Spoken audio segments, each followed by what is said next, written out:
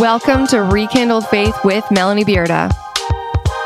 Whether you've been wrestling with questions, facing doubt, or simply just uninspired, let's dive into what it means to be authentic followers of Christ.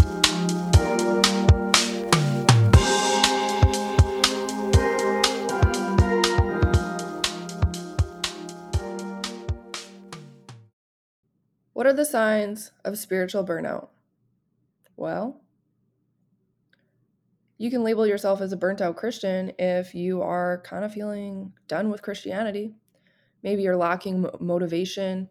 Maybe you are fixating on the negative, going to church and trying to figure out what everybody else is doing wrong and how they're all failing to show up, and trying to justify and encourage yourself to see all the negative things so that you can justify the fact that you just want to walk away because you don't want to be anything like them. I've been there. I've done that. Being a burnt out Christian, I think a lot of us go through seasons of just expecting God to show up as a genie in our lives. Give me this, and then I'll believe you. We set conditions on God. We have this expectation that when we become Christians, or as we grow up as Christians, there's an expectation that life is supposed to be easier in the Christian walk. The reality is, Christianity wrecks your life. It goes against everything that our flesh expects from us. Every desire, every perception, everything is completely wrecked in Christianity. We don't get to go with the flow in this you do you culture. We don't get to just do whatever we want. We don't get to live aimlessly and carefree and wild.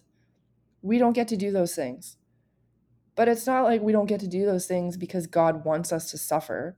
It's the opposite. If you think about the feelings of jealousy, of anger, rage, of feeling insecure, all of those feelings are birthed in our skin, in our flesh. God has set before us the opportunity to live a spiritual life, the opportunity to be protected by the fact that we don't engage in the things that this world engages in. But that's not something that just magically appears. God isn't just, okay, well, you're saved. Now move along in the freedom and happiness of the Spirit. No, it's not always easy. Sanctification is like the refining fire that the diamond goes into. You think that's easy? Being burned in a fire? No, it's not. And that's like sanctification is the process of setting ourselves right before God. I've often talked to people that have like recently come to faith or just been struggling in their relationship with God, and they have this expectation like it's supposed to be easier. I'm supposed to have freedom. Why can't I have freedom? Why do I still struggle with sin? And the way that I see it is we have to learn how to be more righteous. We need to learn the ways of God.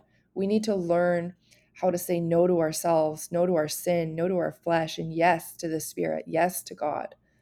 We have to learn that, just like you would teach a child how to ride a bike.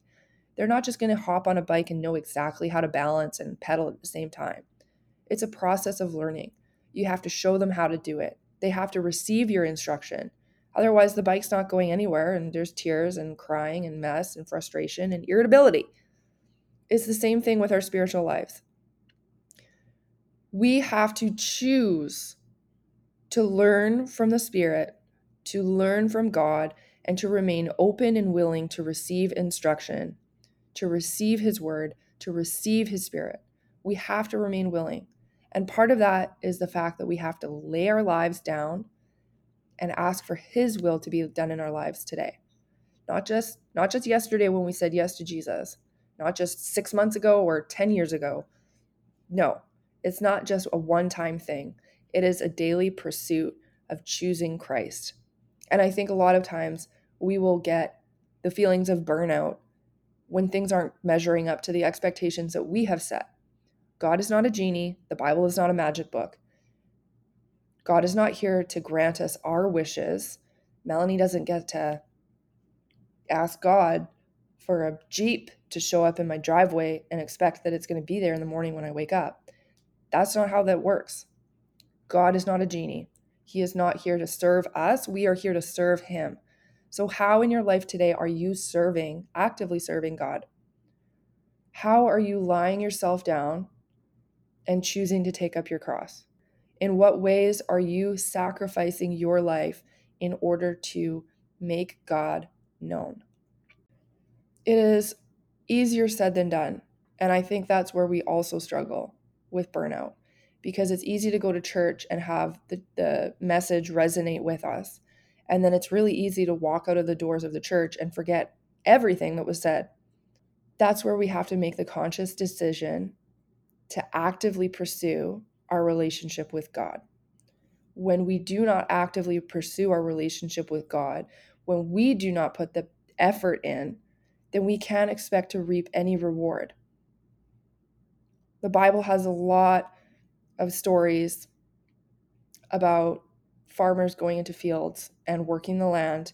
And if the seed falls on good soil, if the work is put in, if the farmer does the job, they grow. The harvest comes and they have plenty. But if we just aimlessly throw things all over the place and let the weeds come up around, our harvest will not be good. So if you're feeling burnt out, maybe the Christian jargon is really annoying. I had that. Oh my goodness. People would talk about Jesus and salvation and all the things, and I'd be like, come on, stop it. You're annoying me. So if you feel like that, don't worry. I got you. Been there, done that.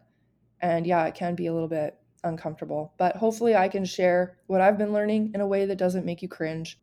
So some other ways that you may find that you are spiritually burnt out is maybe you're super cynical towards other people, towards the church. I find that quite often we just want to convince ourselves that something's wrong with church or something's wrong with Christians. And I learned this a couple years ago. The human brain automatically looks for negativity. It's a protection mechanism. So if you think about back in the day when people would just run around and possibly be eaten by a bear, the brain always stays alert to something that may cause harm. So when we come into life in our relationships, it's not like our brain has changed at all from back then. Brains are still the same. So we look around and try to be alert for any risk that may be associated to harm for us. We have to retrain our brain. I mean, lions are not just running out of the bushes and eating us anymore that I know of. I mean, I don't live where lions live, so maybe I'm totally wrong and you can correct me. But my point is that we have to intentionally retrain our brain to look for good, positive things. That's why people do gratitude lists. Every morning, do a gratitude list. Or if you have low self-esteem, every morning, pick 5 things that you like about yourself. We have to retrain our brain to look for the positive, look for the good, and receive it.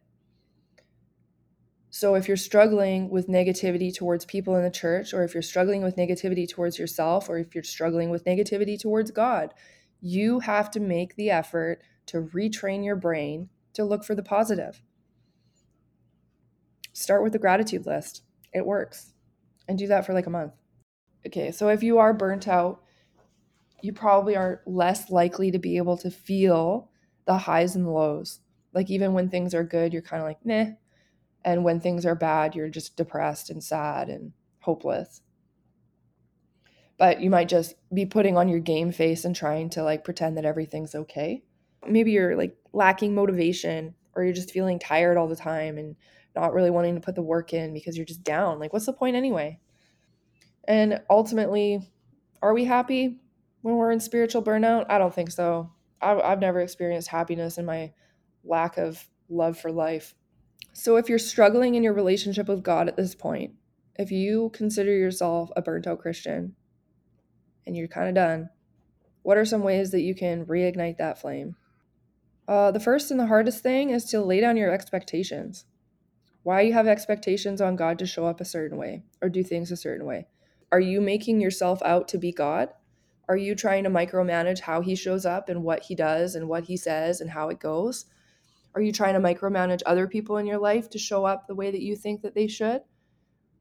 Reevaluate what your expectations are for God, for your relationship with God, and for your Christianity, for your identity as a Christian. Reevaluate it and write it out. Take a piece of paper after this podcast is done and write out what your expectations are for your relationship with God. Learn what you can from the people that have gone before you in faith. If you encounter somebody that you think is a poor representation of Christ or not living an authentic relationship with God, you can still learn from those people. You can learn what you don't want to be like or what you don't want to do. Or if a situation happens at church and you feel like you've been, shorthanded in a way, or you've been offended by somebody, you don't have to do that to other people. If anything, learn what not to do from the people that have hurt you, and don't allow it to rent space in your head and wreck your own relationship with God. Do not allow people to drag you out of the church. People dragged me out of the church. I left because I didn't like the Christians, because I didn't like how they made me feel, because I had this perception that they were supposed to do something different, because I left the church because of me, because of my perception and my unrealistic expectations that I placed on God and others. If you're lacking motivation, I encourage you, stop overthinking it. Stop overthinking what your Bible time is supposed to be like. Start reading your Bible every morning. Read a little bit of your Bible. Start journaling about it. What stood out to you? What do you not agree with? What do you agree with? How's your heart in it? How can you apply it to your life? Maybe at night, even write in your journal. How did it go? Did you remember to apply it, or did you forget? Because sometimes we forget. Most of the time we forget. Remember that complacency? Yeah, that can really settle in. Just like when we leave the church and walk away from the sermon, we can still forget all about what we read in the morning in our Bible. Be encouraged. Start a gratitude list. Be intentional. Seek relationship with Jesus. And keep coming back.